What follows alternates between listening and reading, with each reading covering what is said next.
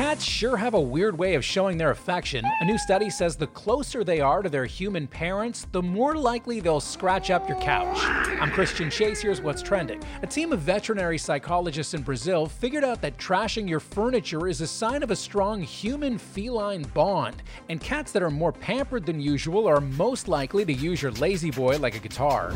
Anthony Fauci, the very guy who urged us to wear a mask and get vaccinated, has himself tested positive for COVID, proving no matter how careful you are, you can still get it. America's top scientist says he's currently experiencing some mild symptoms.